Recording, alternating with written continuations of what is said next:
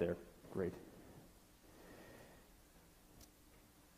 One of the situations that I find frequently comes up in lots of different variations is that when a couple ends up having conflict in their relationship, and maybe it looks something like this, that say a man and a woman, or a boy and a girl, whatever you want to call them, they moved in together, or they got married together, and they spent some time living together, and they've got jobs, they've got their own things that they're doing.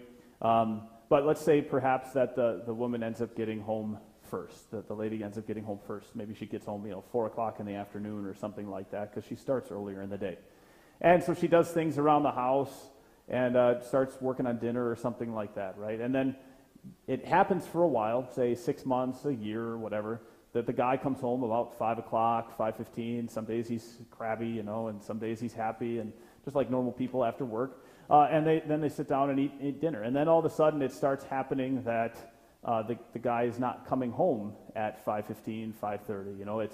First it's 5:15, they get phone calls, and I'm helping out so-and-so, and I'm doing this project so-and-so, and then later on there's not even phone calls, and then it just turns into 7 o'clock, 7:30. And I especially find it in situations like maybe they're not getting along, that the relationship ends up breaking up, then it turns out later, you sit down at the breakup conversation, and the guy says, well, actually, it wasn't really that I was working, it was that I just didn't want to come home. I didn't want to have to see you anymore, right? And what happens, of course, is that he spent 6 months, a year, whatever it is, a great chunk of his life making a web of lies and deceit. He spent months working intentionally to convince her of some other truth. He was convincing her that he was busy, that he had a lot of things to do in life, when the reality was he just didn't want to come home, and he didn't want to face whatever conflict and difficulty they had. It was a web of deceit and falsehoods. And I have no qualms. I totally understand why then today, with so many different webs of falsehoods, lies, and deceit, why the biggest concern many people have is for authenticity, for truth, whatever you want to call that. But when you talk to many, especially to younger people, the one thing that they can't stand more than anything else is the fake stuff, the inauthentic stuff. Let's have some honesty. Stop faking it through life. And maybe you agree with that, maybe you don't. Maybe that doesn't matter to you at all. But I can completely understand how, first of all, how some people feel God is actually a big cause of the problem, or a big part of the problem. That God is just as much of the deceiver in so much of life as anybody else. One of the constant problems as a pastor that I face with people is they'll say, I have these problems and I have these hardships in life, and I thought you told me that God cares. I thought you told me that God loves me, and yet my life is always going through junk and hard stuff, and it's really hard to think that God loves me and he cares when my dad died, or when my boyfriend broke up with me, or when my girlfriend dumped me, or whatever else, right? But it feels like in those situations that God is part of the cause of the dishonesty, that he's the one weaving that web of falsehood and deceit. Now, in this lesson that we heard from this evening, Jesus doesn't deal directly with falsehood. The very issue that he deals with is the betrayal that Judas wants to carry out against him, right? Judas wants to betray him. But that's because Judas is weaving a web. He's the beginning of a whole web of lies and falsehood and deceit. And that's going to play out through all the rest of Jesus' trial.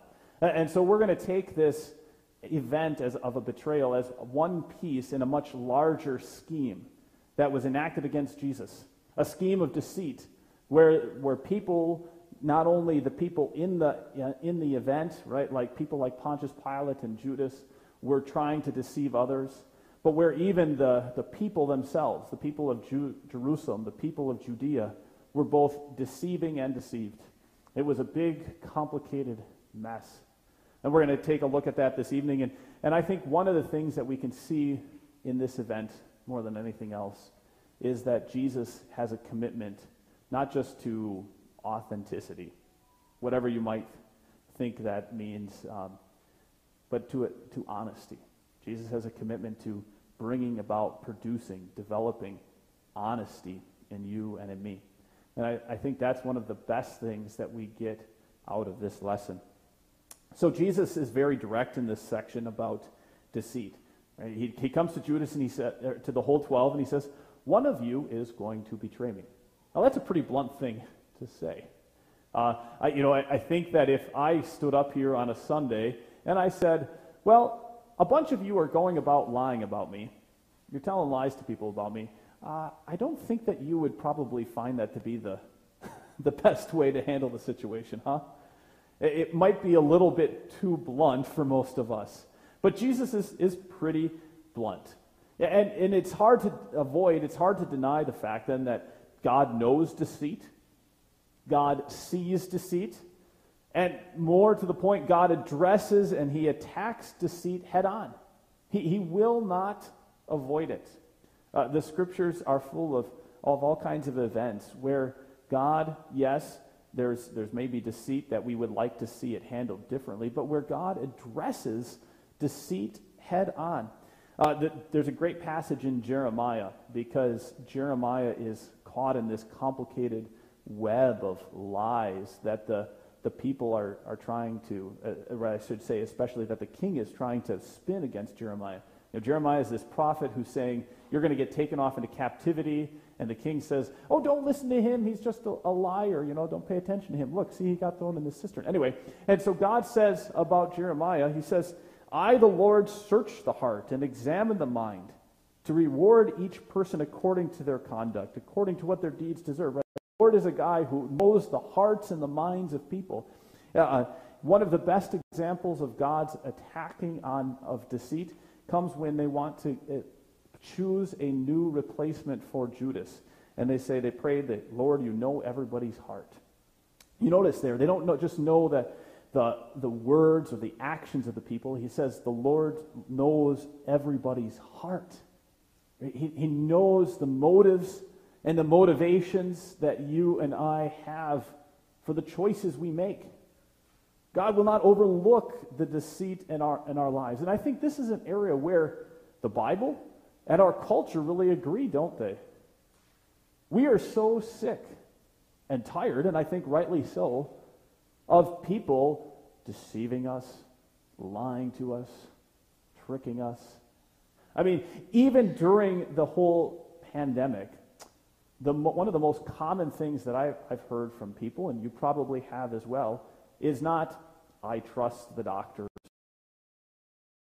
to tell me the truth. Is that the default response most people have had? It's no. No, this is, well, I'm sure they're not telling us the whole story, right? I don't think we're getting the whole story. We're missing this truth. Oh, you got to go watch this video, then you'll get the real story of what's going on. Isn't that how we feel about even something like the situation that we're going through? That we're getting the wool pulled over our eyes, we're getting deceived. And we ought to be able to look at this and say, if anybody in the world cares about getting to the truth of the matter, getting rid of the deceit, attacking the deceit, we should say, that's God. God cares. He will not let you and I live in deceit.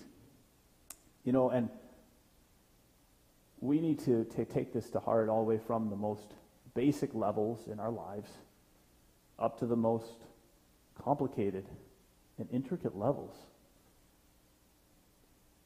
Christians, and you probably have fallen into this just as easily as I have. How many times hasn't somebody said to you, hey, how you doing? And you know that oftentimes if somebody says to you, hey, how you doing, as you're walking past, it's just a way for people to say hi. They don't really want you to give a 15-minute tirade that you're doing badly.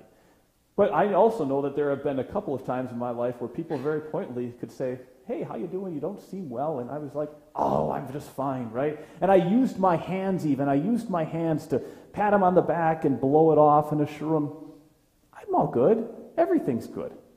What is that? It's deceit. Right? I'm creating a context to deceive them. And we don't just do that in little things. We do that all the way up to the most complicated levels of society, like the very sad incident that's happened lately with a very prominent defender of the Christian faith named Ravi Zacharias. Terrible story.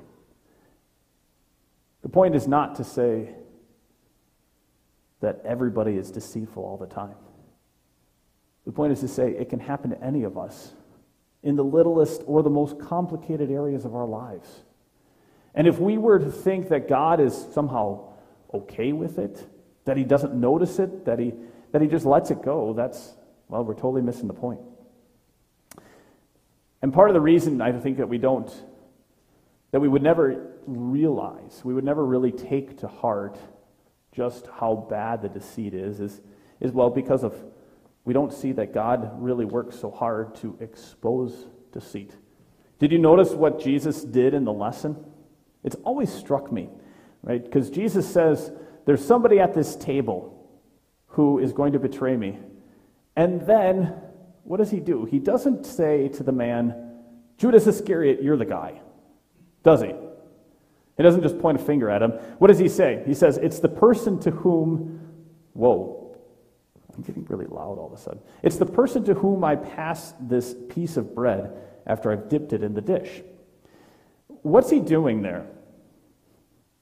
Most commentators will point out, well, he's giving Judas an opportunity to reflect on who he is. It's a chance for Judas to realize what he's about to do. And, the thing that makes deceit so hard for most of us is we don't realize that we're doing it, do we? Even those times where I blow somebody off and they say, hey, how you doing? And I say, oh, I'm good, don't worry about me. I don't think to myself, man, this person really wants to get into my life and I don't want to put up with it. I should just weave a web of lies and falsehoods and try to trick them and I can really get them. I don't think that at all. I think to myself, oh, I don't want to deal with this right now. I'm too tired. I'm overwhelmed. And sometimes I don't even think of that. I just think, I don't know what's going on in my life. I can't think about this. Psychologists have come up with a tool to help you and I realize that the problem with deceit goes far beyond just saying, everybody deceives somebody else sometime. There's a tool called the Johari window, and I've actually stuck a couple of these workbooks outside if you want when you head out of here. And if you can go to the next slide now and show us this picture. Hit up the next slide. This Johari window is a really cool tool that helps us realize more things about ourselves. And particularly, it helps us realize things that we might be hiding from other people. And so you can see in this tool, even psychologists point out to us, the real issue with deceit is not what we know about ourselves. The problem is that there are things you can see in the first column there that are known to ourselves. And some of them are public. That is to say, other people know them about us. You guys know that I'm a man. You know that I have a couple of kids. And so on, right? And some of those things then are known only to myself. You might not know what grades I got at seminary, but I know, right? And then there's the unknown part, even of me. There's the unknown part of me. And some of those things that are unknown about me are actually known to others. That's one of the reasons why when I have a call, I say to you, tell me about myself. What can I learn about myself? Because there are things about me that even you know that I don't know. But you know what the scariest area is? That bottom right corner. The things that are not only hidden from me, but hidden from you. There's one place in the Bible, in the book of Hebrews, where the writer to the Hebrews says, encourage everybody as long as it's called day, so that you won't be hardened by sin's deceitfulness. We often speak of sin as enmity towards God, but you know one else thing that sin is it deceives. It deceives even the best of us. It tricks us into thinking that we've got our lives all put together, that we know ourselves and we know the people around us and we know what's going on. And maybe it's something like a tool like this, like the Johari window, that will be something that you can use. You can look at and say, maybe I could learn something more about myself. Because maybe without even knowing it, I'm manipulating and deceiving the people in my life. And you and I can take courage. We can find relief because we don't just have a Savior who wants to expose deceit, but we have one who entered into a web of deceit. It's impossible to avoid, it's impossible to not see in this whole episode how Jesus didn't embarrass Judas, but he let Judas get to the thing that he needed to do. He says, what you're about to do quickly. So that what would happen? So that Jesus himself, would be trapped in what is perhaps the most complicated web of lies in all of human history. Because it wouldn't be just Judas who betrayed Jesus, but it would, of course, eventually be Caiaphas who lied about Jesus. It would be Annas who lied about Jesus. It would be Pontius Pilate who got Jesus arrested on false pretenses. It would be Herod who falsely accused Jesus. Over and over, Jesus is going to be a man who is trapped in a complicated web of lies and deceit. He's the only one who can take on himself that intense suffering of knowing that the whole world has colluded against him to ruin his life. Can you imagine having to go through that? That not just one person or two people or even a half a dozen people are trying to make lies about you, but the whole world has come up with a grand, complicated scheme to ruin you. And Jesus went through that for you. That means that he's, I think, the only person, too, who can reveal to you and me and to the world who we really are. I love to think about Jesus a little bit. One way I think about it a little bit is as if he's the guy on the inside of the magic show. I wanted to bring a little magic trick tonight, but I decided that it was probably a little bit too far, right? But if you like to watch magic tricks, you watch the magician perform the trick, and you say, yay, good job, musician, that's so cool. And then you say, man, I wish I knew how to do that, right? And the thing is then when you can watch the magician finally explain the trick, you say, oh, that's so easy. I could have done that myself, practically. Of course, it's not, but it's a great skill. But still, once you have the insider knowledge, you can say, I know what's going on. And when you and I look at Jesus, we've got a man who went through the inside of the deceit and can reveal to all of the world then what is actually going on. He's the one guy who can say, look at the cross, and on that cross, I paid for your sins and mine. They are wiped away, and not only is heaven yours, but God accepts you because of me. And I want you to discover every day what it is to live in that truth. That yes, you are more sinful than you and I realize, but you are also more forgiven and accepted. And you can enjoy that truth every day and live in that honesty. And I know I would love to live in that. Wouldn't you? Let's pray for that. Lord Jesus, there are so many webs of weavings of lies and deceit and falsehoods. We pray for your forgiveness for our own part in these things. And we realize that you directly attack all of this deceit head on so that you can get it out of our lives. We pray that we might see Jesus as the one who willingly entered into this web of deceit and lies for us so that he could undo it and reveal the powerful truth to us that yes, we are sinful, but God loves us more than we could ever imagine. Let us now each day live in the magician's grace, knowing that not only is the world ours, but even heaven is ours. And we wait for that eternity. We pray for this in Jesus' name. Amen.